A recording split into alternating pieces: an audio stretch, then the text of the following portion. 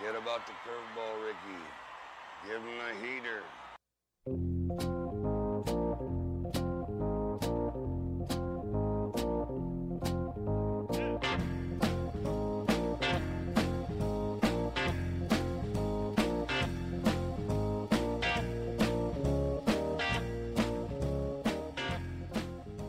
And welcome to the Heater Podcast. I'm Dan Lewig, he's Corey Pieper, and we are here to talk baseball for 2020, baseball back as we get ready for an exciting 60-game sprint to the finish line and see where that finish line leads us. But as we get together here today, we will be talking about first looking back. We're going to look at our greatest of all time series, looking at third baseman. We will also feature an interview from back in the day with Eric Chavez, talking about what it takes to be a Gold Glove defender at the hot corner. As well as we'll be taking a look at the updated COVID list as we have gotten into spring training round 2, summer camp, however you'd like to call it. For those who have confirmed cases, as we try to navigate towards an opening on July 23rd and July 24th. As always, we are brought to you by River Creek Popcorn for all of your snacking needs for movies, baseball games of choice. Come hungry, leave happy. Corey, it was a warm one, but a good holiday weekend for you guys out at the Popcorn Wagon, huh? It was extremely warm. The humidity is amped up in Wisconsin. Got to remind you of growing up in Florida, but without the big storms in the afternoon, right? Pretty much. You could always count on that 3:30, about a 5-minute shower that just made things sweltering from the asphalt on up. It was always an interesting time, summer in Florida, but this has felt more like it. The humidity is up here in the Midwest. And temperatures are definitely up. It is definitely summer here. We're hitting 90 degrees or consistently. Yeah. I have to admit, I was a little worried when you texted me last night. Your AC was out that we were going to come record today, and I was going to swelter and die in here. So I'm glad that you got it fixed. This room already is the warmest room in the house, and so there were some concerns about it. Was able to. I hate heat at night. I need things cooler to be able to sleep. That's just the way for myself. I still have that Florida sun caked in my veins, and so I like things cool. But luckily, AC is back running very nice, and very thankful for comfortable temperatures. The blessings of modern conveniences. Yes. Who doesn't want to? There's a reason God invented AC, or God helped us get AC, because people are not meant to sleep in 90-degree temperatures. I agree with that one. Thank you, Mr. Carrier. So with that, we will kick off our at least update on current events. We're going to talk about the updated COVID list as players have started to come into spring training, as things have kicked off. Testing has been done. At least for most teams, there has been some blunders along the way. Washington Nationals, Oakland Athletics having issues where I think someone didn't even show. They were supposed to have someone show for to run the test. No one came. So there's been some things in disarray. But in addition to that, because they actually shut down their camp until they could actually get the testing done. So the Nationals, right? It was the Nationals that shut down, yep. And so I think maybe by the end of today, that'll already be covered. But I know that's, again, part of this is to be expected. Honestly, we've never been through a pandemic like this. We're trying to figure this out and try to get things back started. And nothing about the way this has been handled has been run efficiently. Absolutely not. So we are definitely dealing with some of those additional hiccups as we get started. But as test results have come in, there have also been challenges of, well, what can teams say with HIPAA laws, and what do the Players Union has been very strong in saying, we don't want you saying anything about it, but then reporters are saying, we noticed some guys aren't here, and we can tell by what your non-answers that there's stuff going on. How do we report this?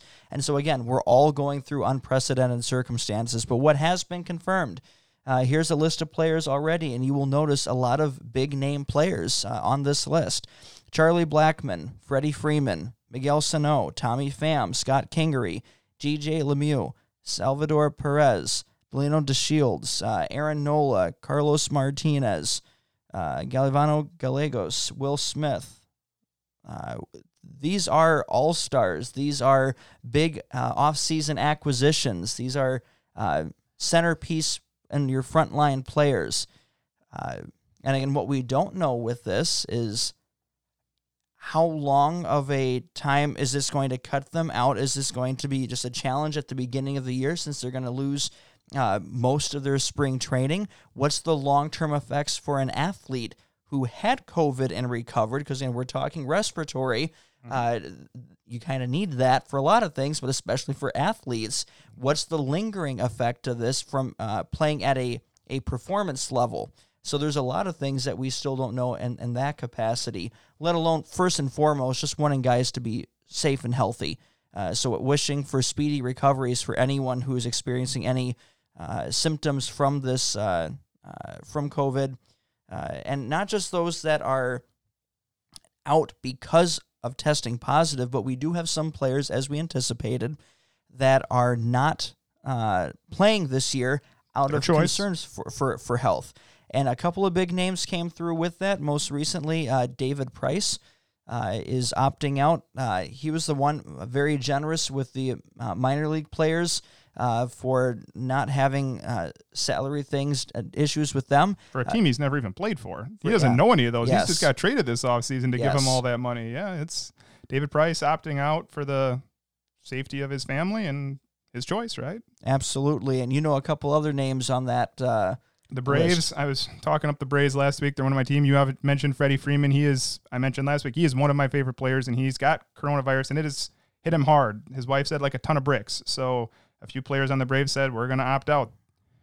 Felix Hernandez, Nick Markakis, those were going to be centerpieces, one of them in the lineup and one of them probably at the back end of the rotation. Ian Desmond of the Rockies. We mentioned Mike Leake, Ryan Zimmerman, and Joe Ross. Wellington Castillo of the Nationals. So that's 3 Nationals players that were expected to at least be on the team. So that's the team that we also said they should probably win that NL East, and not if you lose a lot of players. And another player that's at least going to be out for the first part of the season is Zach Wheeler, the big ticket free agent signing, who has his wife is expecting, is due early in the season and wanting to be there for that within COVID restrictions. So he's intending to play this year. It's just a matter of when does this all take place. So a lot of these moving parts, and I'm sure this is not the last we are going to hear of names and players who are either testing positive or deciding, I think I would rather opt out and stay home due to family concerns. So we'll keep you posted on that as time moves on, but we are going to take a step back as we continue our greatest of all time series, our GOAT series, as we look at third baseman and give you our starting 9 for the greatest third baseman of all time. Feel free to put together your own list and see how it compares. If there's any that you would like to challenge us on, feel free to... I was talking to a listener this weekend at the Popcorn Wagon who told me he tries to guess our 9 every week before we announce them. So there we go. We'll see. This one, we mentioned briefly off air that 8 of the 9 are just about locks. Yeah. And really you can't think of anyone else that you would interject in between it. This was an easier list to put together. Now, of course, there's always going to be debate on where they're in the order, right? Absolutely. But it was fun putting together this list because everyone that we were looking at was well deserving of that designation. And as we do, as always, we're not only looking at the starting 9, but we're going to look at those that in that just missed category of players who, and usually it's because of health. Usually that's what drops things off. They have an excellent first half of career, an excellent first 8 years in the majors, and then injuries or performance tapers off. And for me, that would be my my favorite player for my team down in Florida when he was with them, Evan Longoria. Definitely was having a trajectory that was at that level. But again, the hardest part about being a Hall of Famer or being part of any sort of top 9, top 10 list, it's the longevity. And unfortunately for him from, is it plantar fasciitis? Mm-hmm. Same thing that Albert Pujols that we talked about. It makes it really hard to hit when you can't put pressure on your foot. And think of defense at third base with that. That just kills things as well. Scott Rowland is another more modern player who was just retired not that long ago. I just had him up here. He was going to be mine, so I just had him up here. He retired in 2012 he's played for 3 teams, the Phillies, the Cardinals, and the Reds. I have to get used to the idea that my not long ago is it's growing on me. That's right. It's growing on me. Things that I think were yesterday was 10 years ago. Toronto. Oh, man. I do not remember a Toronto stint. I remember the other stint. I do not remember a Toronto stint for him. I think it was a trading deadline type of thing, if I'm remembering right. Yeah, Scott Rowland. The defense is the kind of the calling card there, right? Yep. 1, 2, 3, 4, 5, 6, 7, 8 Gold Glove awards. In 17 years, so almost half his career, he's bringing in Gold Gloves. The one that I wanted to mention is just missed is a long time ago. So if Scott Rowland just retires, let's talk Home Run Baker. Long time ago, 1908 to 1922. 3 times he leads the league in home runs with 11, 10, and 12. And he leads the league in RBIs a few of those years. One of those years, he actually has 40 doubles, 21 triples, and 10 home runs. The 21 triples is impressive. That's an impressive number of triples. So he's with the Phillies, and he actually goes to the Yankees, and he's pre-Murderer's Row lineup, 1916 to 1919, but Home Run Baker in the Hall of Fame for a reason, puts up 62 WAR for his career, bats over 300, but just not quite good enough to make my list. Well, let's take a look at our starting 9, and what we can at least say out of the gate is our number 9, where we have our only difference in terms of on our list. We'll see where we are in ranking in the order, but for number 9 is where you and I have a different name, and I'll be honest, I wasn't even thinking of the name that you're going to say for a few reasons that we'll talk about, but after hearing it, you're almost making me question my number 9. Not that who I've picked isn't worthy of it, so why don't I start? Okay. And that's with Ron Santo, a player who unfortunately didn't get that opportunity to get the Hall of Fame call while he was still alive. The Veterans Committee eventually elected him into the Hall of Fame, had wonderful numbers, 9 All-Star appearances, 5 Gold Gloves. Some things that people didn't necessarily realize as a guy who was a little bit underrated during his career. He's 9th all-time among third basemen in wins above replacement, 6th in offensive wins above replacement. So again, if I have him ranked 9th, well, according to at least that advanced stat, he's right where he should be. A career 277 batting average, 362 on base percentage, and 464 slugging percentage. An excellent player in his own right. I remember him more for his broadcasting days with the Cubs more than I do his playing days, obviously. But he's my number 9. Here's what I'll say about Ron Santo is we brought this up with Ernie Banks last week. Those are the 1960s, 1970s Cubs, and it's the fact that 14 years with the Cubs and not one postseason game. And that causes some of Ernie Banks gets the fame because of the home runs probably. Ron Santo doesn't have that many. And because of that, he gets not forgotten, but it's holds him back from being considered one of the true superstars of the game, I would say. Correct. My number 9, this is the first player we've talked about who's prime of his career, active and going. We talked about Pujols, we talked about Cabrera. They are not in the prime of their career. They had their prime, and it was amazing, but they are winding it down. I put Nolan Arenado as my 9th best third baseman of all time. It's definitely projecting continued success, but it's a projection I'm willing to make based off of what I saw, and it's sad that we're missing out on a full 160 games out of him because he's played 7 seasons so far in Colorado. He has 7 Gold Gloves, including the first and only NL rookie to win that award. He's been an all-star the last 5 seasons. He has 4 Silver Sluggers in 7 seasons. And he's already got 4 seasons of 5+ WAR out of 7. He's the only third baseman in history with 5 consecutive seasons of 30 home runs and 100 RBIs. He's got the most extra base hits in one season by a third baseman. 2015, he had 43 doubles, 4 triples, and 42 home runs. That is an incredible year. Now, he's consistently in the trade rumors. We've heard it for years. He's signed through 2026. If he stays in Colorado that long, the numbers are going to be there. Now, if you look at the home and road splits, they are very real. He is phenomenally good. He is incredibly phenomenally good at Colorado. But it shouldn't hold him back from being considered one of the top 9 all-player time players. It's no different than someone who has performed better at either the old or new Yankee Stadium or at Fenway Park. There's plenty of offensive-friendly ballparks that are out there, but for some reason, Colorado gets more of a knock against it than the others do. Nolan Arenado, he's averaged 40 home runs in each of the past 5 years. He has led the league in home runs 3 of those 5 years. He has finished no further than 8th in MVP voting in the past 5 years. He has been an incredible player up to this point. He is entering his age 29 season. And again, when you see someone who's been that good for the past 5 years, you hate for him to lose a full season like's happening of his prime exactly during this time. So hopefully he at least comes out swinging out of the gate. But this is the first projection pick that I also would feel comfortable with.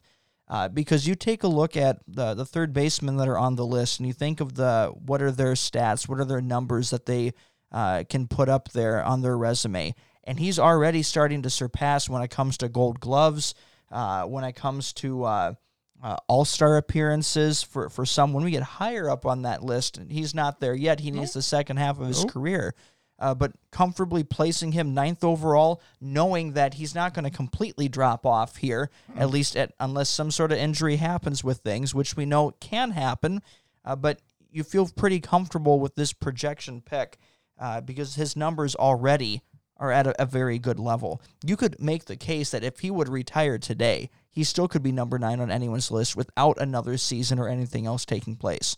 It would be like Thurman Munson. I believe I brought him up with catcher. Right? Yeah. He unfortunately died early, but the numbers were there for the career that he had. And if Nolan Arenado had a massive injury, which Lord forbid it happens, his numbers are incredible for what he's done so far. And yeah, I feel confident that he was my number 9. I don't feel bad about putting him there. It's just an unbelievable stat to me that from his very first inning in baseball, he's been the best defensive third baseman. Oh, it's so like poetry in motion over there. From rookie year to present day, every single year he has won a Gold Glove.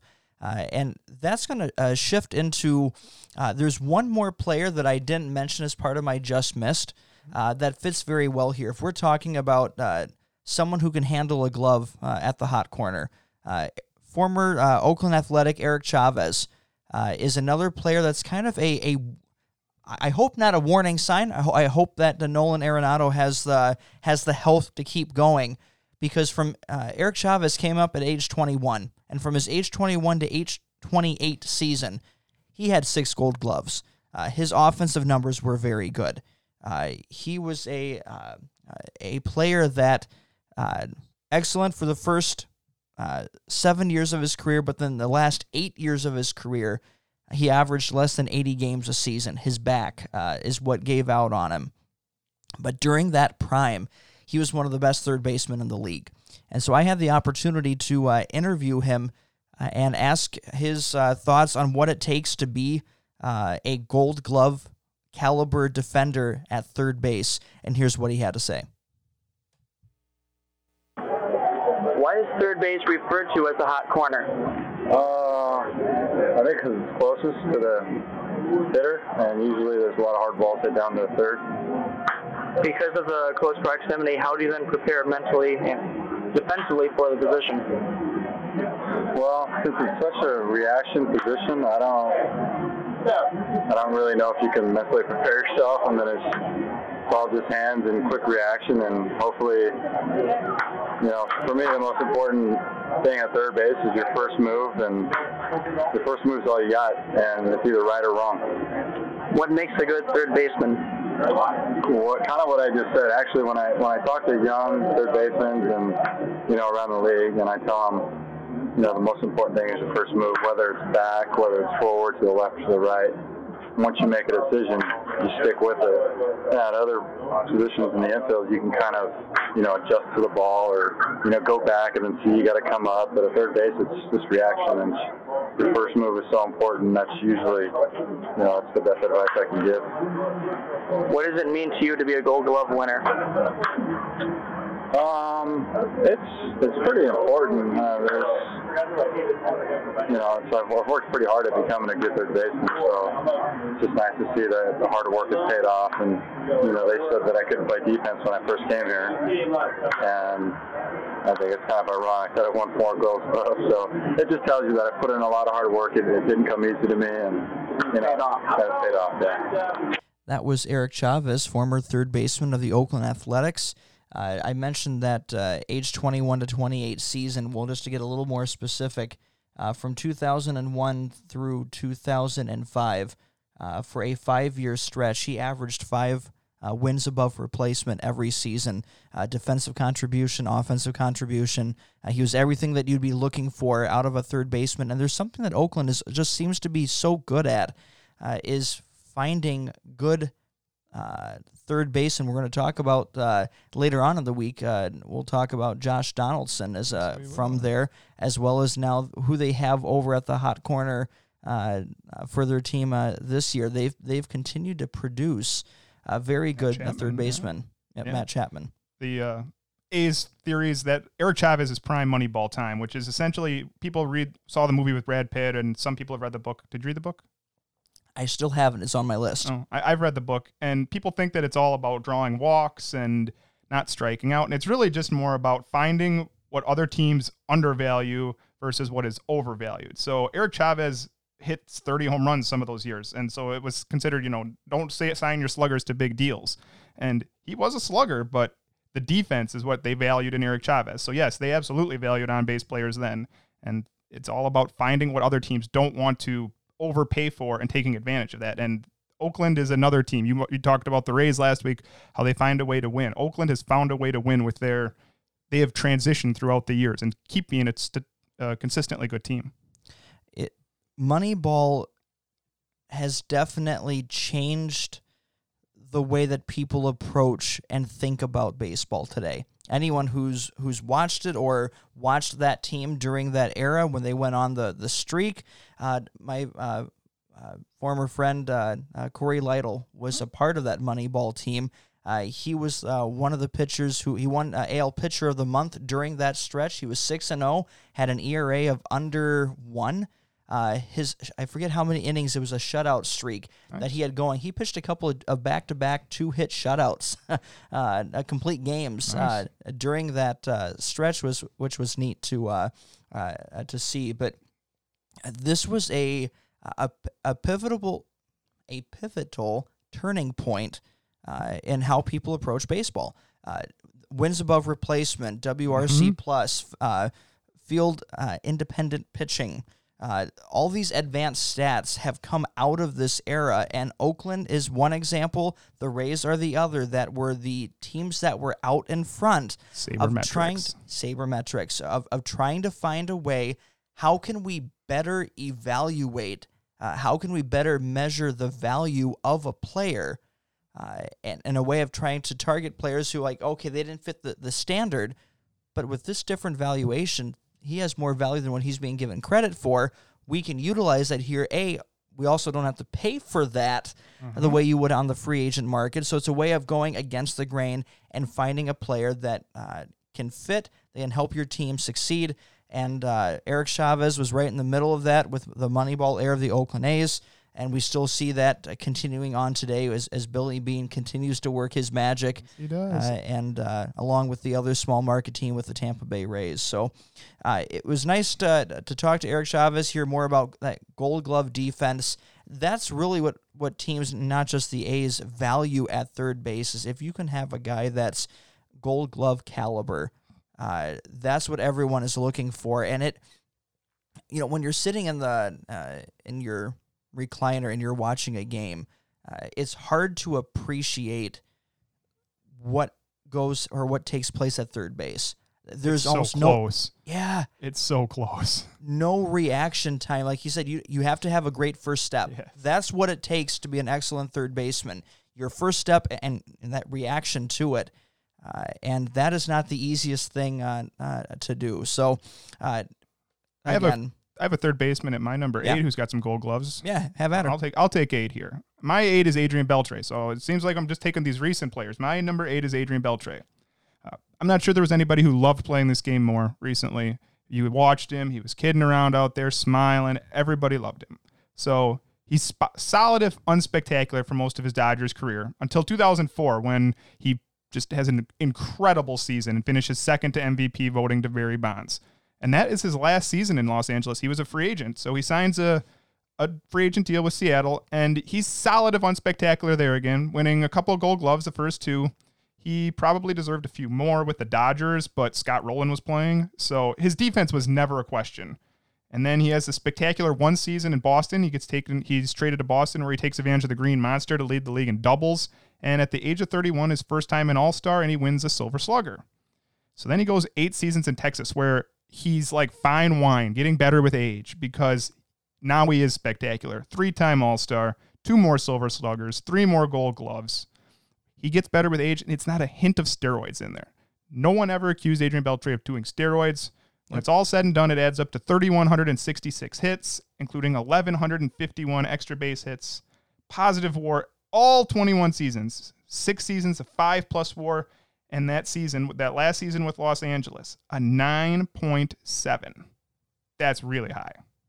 He's also my number 8. We're in agreement here. You have the 4 All-Stars, which seems low. It does. Really does. When you look back at it, just wasn't given enough credit individually at the time, but over the course of a 21-year career, his talent shines through. 5 Gold Gloves, over 3,000 career hits. That's always the you can punch your ticket to the Hall of Fame when you reach that level, and he's just under 500 home runs.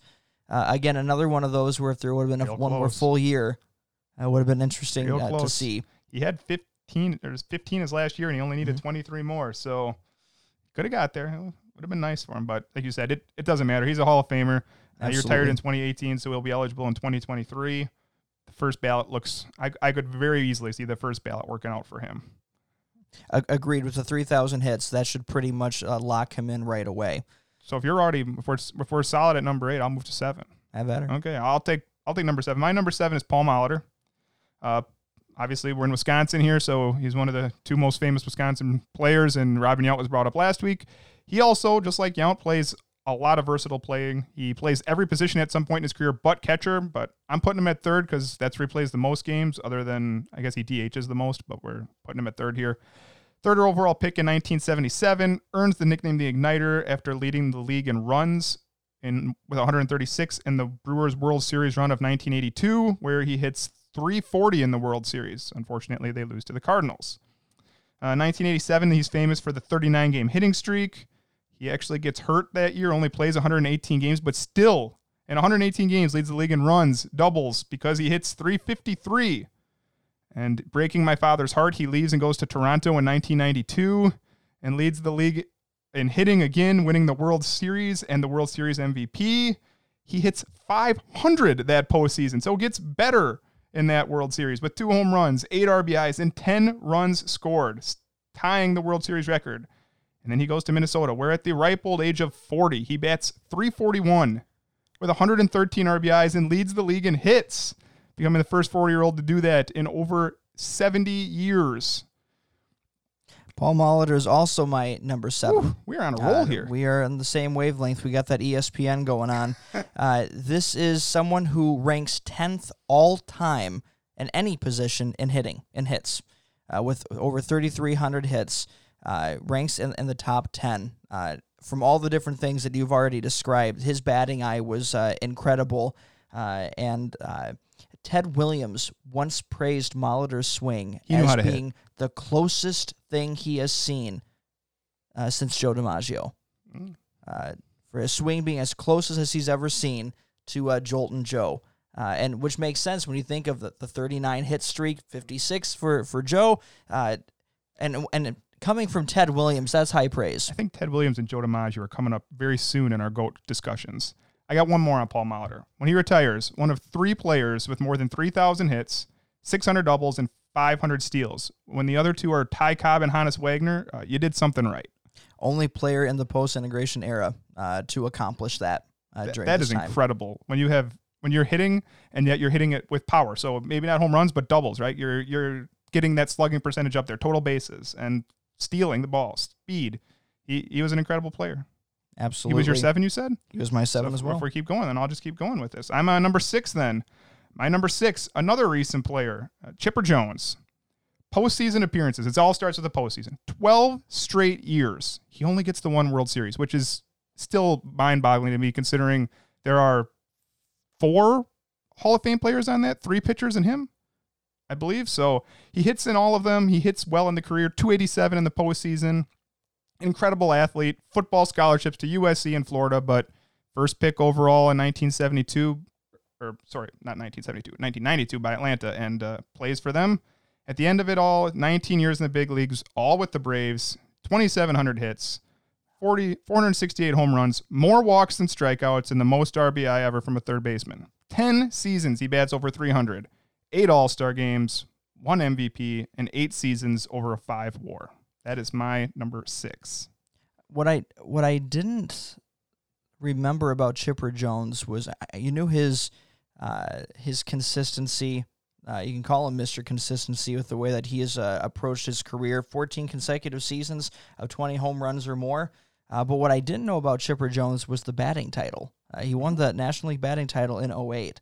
Age of 36. Once again, yeah. Another guy. These are not like peaking in the primes of their career. These are a little older. So that's, I did not recognize that. He also led the league in on-base percentage that year too. For me, at number 6 here, I have Eddie Matthews. I have him with 12 All-Star appearances. He hit .302 with 47 home runs in his age 21 season. When you're breaking into the majors and that's what you do, you kind of set the bar almost too high. But from 1953 to 1955, he batted .294, 414 on-base percentage, .611 slugging percentage, averaged 43 home runs, 112 RBI, and 107 walks in the season. A trivia fact for you on Eddie Matthews is he was the first player to grace the cover of Sports Illustrated. One. I had that one. He's coming up higher on mine. Eddie Matthews, I actually had him really high, and then I just couldn't keep him. I rearranged my numbers a lot. So all you need to know about Eddie Matthews is he combines with Hank Aaron to have more home runs than Babe Ruth and Lou Gehrig. So if you're above Babe Ruth and Lou Gehrig in something, you're probably doing something right. Yeah, he was a player who I had a hard time placing within. I could see him easily farther up on the list. This is the lowest I could see him going on a list. He was the guy who was Mr. Brave before Hank Aaron came onto the scene. And an incredible athlete, had the massive power, this was a hard list on where to place him, to say the least. My number 5 is someone we've talked about one time. I believe it was last week when we were talking about Derek Jeter, because you've seen him. My number 5 is Wade Boggs, who ended his 18-year career with 3,010 hits, a .328 average, and a .415 on-base percentage. This one is incredible. 2,432 career games. He reaches base safely in 85% of them. So it doesn't hit in every one of them, but between the hitting and the walks, he is on base in 85% of those games. He hit over 314 of his first 15 seasons in the league. Led the AL in batting average and on-base percentage in 83, 85, 86, 87, and 88. Not just batting average, on-base percentage too. So 1,412 walks to only 745 strikeouts. That's incredible. That is almost double. That's a 2-to-1 ratio. That's phenomenal. I talked about Chipper Jones, and his was like 12 or like barely 100 more walks than strikeouts. But Wade Boggs just did not strike out for as much as he walked. 12 straight All-Star games, 2-time Gold Glove winner. Did get a World Series win in 96 with the Yankees. 8 seasons of 5+ WAR. All those were with Boston, but he was even productive into his Devil Raid days. He was, even as a player in his I think it was his age 40 season, he was with them. I'm not remembering the age real well, but I knew that the chase for 3,000 was there. As a Tampa Bay Devil Rays fan at the time, that was the only positive that you were looking forward to, and I think I mentioned it before that I had tickets that entire weekend, had everything lined up. So this way, on one of those 3 games, you knew he was going to hit one somewhere in there because he was hanging at that 2,999, and you're just waiting for that 3,000th hit. And at the time, he was the first player to get that 3,000th hit on a home run. Derek Jeter decided to match that. Also connected with the Rays because it happened against the Rays when Derek Jeter got his 3,000th hit on a home run. That's pretty cool. He was 41 that year, and he still hit 301. Now, he only got up 332 four times, but 301. So hitters hit, and Wade Boggs is a hitter. Probably the one that I remember the best. Well, I remember Tony Gwynn a little bit in my time, too. So I'll talk about him someday, I'm sure. I'll talk about Wade Boggs in just a little bit, but for me, this is where I place Chipper Jones. Again, as we've already mentioned about him, the eight-time All-Star, MVP, National League batting title in 2008, 14 consecutive seasons of 20 or more home runs. He was Mr. Consistency. And I think sometimes you get recency bias with him. I'm comfortable putting him a little higher up on this list, but that's for me at 5 is Chipper Jones. 14 consecutive seasons over 20. I didn't realize that until you said that, but yeah, now I looked at it. Yeah, that is consistent. When you can go that's a lifetime and 20 home runs or more. That's great. My number 4 is Brooks Robinson. Nobody's brought him up yet. So Brooks Robinson, I had Brooks Robinson higher, and I had to move him down a little bit just because he got bumped down by some others. Brooks Robinson, the human vacuum cleaner. The offense, serviceable. The defense is legendary. It is still, when I think of Brooks Robinson, when you think of third base, the hot corner, it's Brooks Robinson. 23 years, all with Baltimore. 18 All-Stars, including 16 consecutive Gold Gloves. 16 consecutive. So we're talking about Nolan Arenado starting his career with 7. He needs to double that before he's even in Brooks Robinson's discussion. Absolutely. 6 postseasons, including 4 pennants and 2 World Series wins. He gets the MVP in 1964 of the American League. He plays 39 postseason games with a 303 average, 5 home runs, and 22 RBIs. So he played at his best when they needed him. Most games ever at third base. He does not move off the position because when you play defense like that, you just don't move off the position. So 2,870 games there. 7 seasons of 5+ WAR. And he does that with some negative offensive seasons because we talked about with shortstop. You can bring up your WAR. I think it was Ozzie Smith who I brought it up with. You're getting the ball a lot at short and third. And at third base, if you have the defensive ability that Brooks Robinson did, you can sustain a high WAR even without being a phenomenal offensive player. He is someone who, we mentioned MVP, he's won every single type of MVP. Do they award one for spring training? Because that's the only one that I don't know that he hasn't I'm sure received. He was able to play defense there, so he was probably in running. One during the regular season was an All-Star MVP, World Series MVP. One other, first, the all-time leader at third base in value generated by defense, by defensive wins above replacement. We also have one other interesting stat is he drove in the only run in a 1-0 game, an MLB record 10 times. So really? That's pretty cool. Yeah, that one I didn't find. That's awesome. I found a couple of those obscure stats for this week, so I came prepared. For me, who I had next was Wade Boggs. Okay. And again, as we've mentioned so much about him, the 12-time All-Star, 2 gold gloves. His defense obviously wasn't as great as his batting eye, but it wasn't no slouch either. A career .328 hitter. That's amazing in modern era baseball. Yes, to be a career near .330 hitter. 5 batting titles. He hit .350 or better 5 times in his career. Only Tony Gwynn has more. So we talked about those guys are kind of intertwined when you think of elite batting eyes. What's even more interesting to me about him is that he didn't reach the majors until his age 24 season. He was a later guy. Right. Yeah, you're right. So here's someone who made up for lost time and definitely got into to still get 3,000 hits. That's the incredible thing. You'd think as great of a hitter as he was, why was it such a struggle to get to 3,000 at age 41? Well, it's because he didn't start. Walk. It didn't start till 24, and he's walking all that many times. I mean, he has years in here where he has 125 walks. Those are not plate appearances, right? And that's normally reserved for your home run hitters. It just says how incredible his batting eye is with that as well. So, yeah, Wade Boggs is mine at 4. 1988. Sorry, I just want to go back to Wade Boggs here because I was looking at this again. 1988, he leads the league in runs, doubles, walks, batting average, and grounded into double plays. And he gets intentionally walked all the time. 6 straight years he leads the league in intentional walks. So people knew not to pitch to him. He's your number 4? My number 4. So I'm at number 3, and you mentioned Eddie Matthews. Eddie Matthews is my number 3. And you mentioned he's Mr. Brave, the only Brave to make it through Boston, Milwaukee, and into Atlanta. Yes. He gets through all three of them.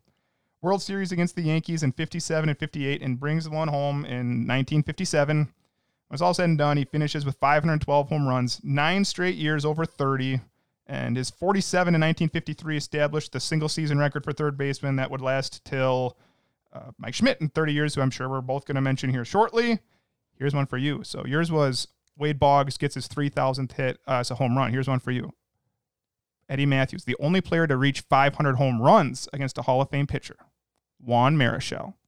Nice. See, I got stats too. Yeah, we're ready today. I know. When he retires, he leads the league in assists, chances. His is also on almost one walk to strikeout. So we talked about Wade Boggs doubling it up. For Eddie Matthews, who's a big-time power hitter, 500-plus home runs, 1,444 walks, 1,487 strikeouts. That's pretty good when you're hitting that many home runs. 12 seasons of 5+ WAR. And that's who you have at number 3? That's my number 3. For me, that's here's where I have Brooks Robinson. And again, we've mentioned the big stats: 18 All-Stars, All-Star season, 16 Gold Gloves, an MVP in pretty much every category possible.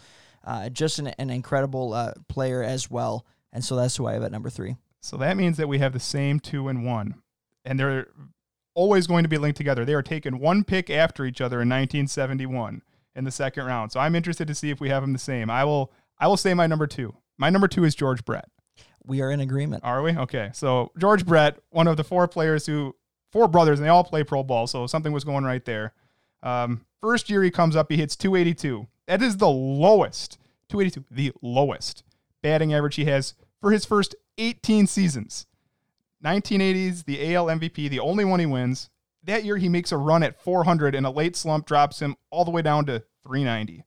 7 postseason appearances, a World Series in 1985 where he is incredible. He's really incredible. His whole postseason career, 337 average, 10 home runs in only 43 games. I'll let you take some for a while.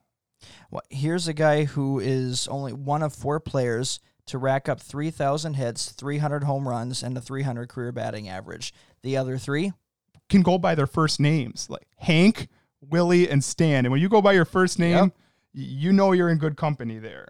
I had that one too. 21 seasons all with Kansas City, 13 straight All-Star games.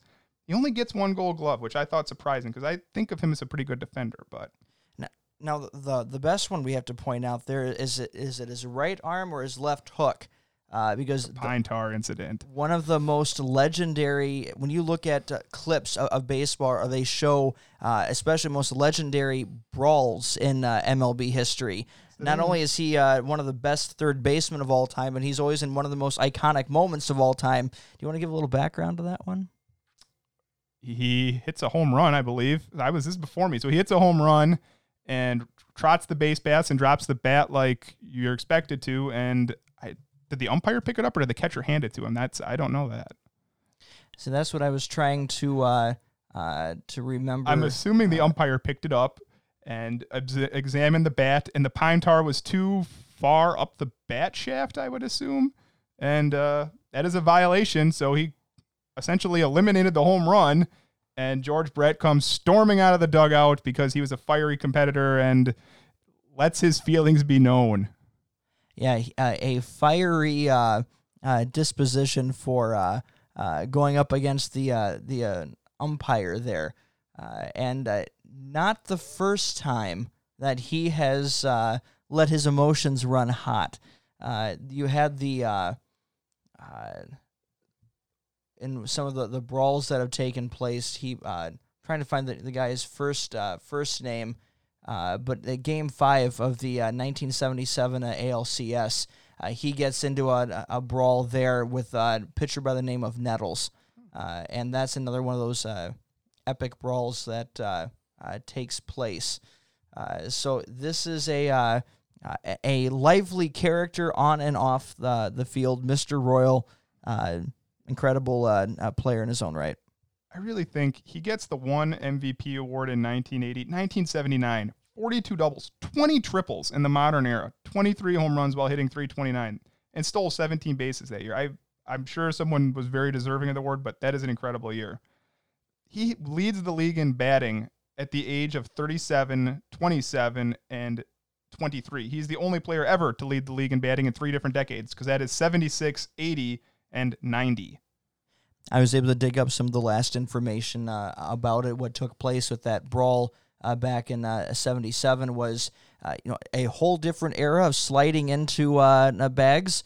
And so he's in the first inning. So this is the bottom of the first. He triples in that inning, and as he's sliding hard into third base, he ends up hurling a fist at Yankee third baseman Greg Nettles. So he just has it up there to clock him as he's coming in, which, needless to say, erupts into a wild brawl, and the scene ended in the strangest way possible. Nothing happened. Nobody was kicked out.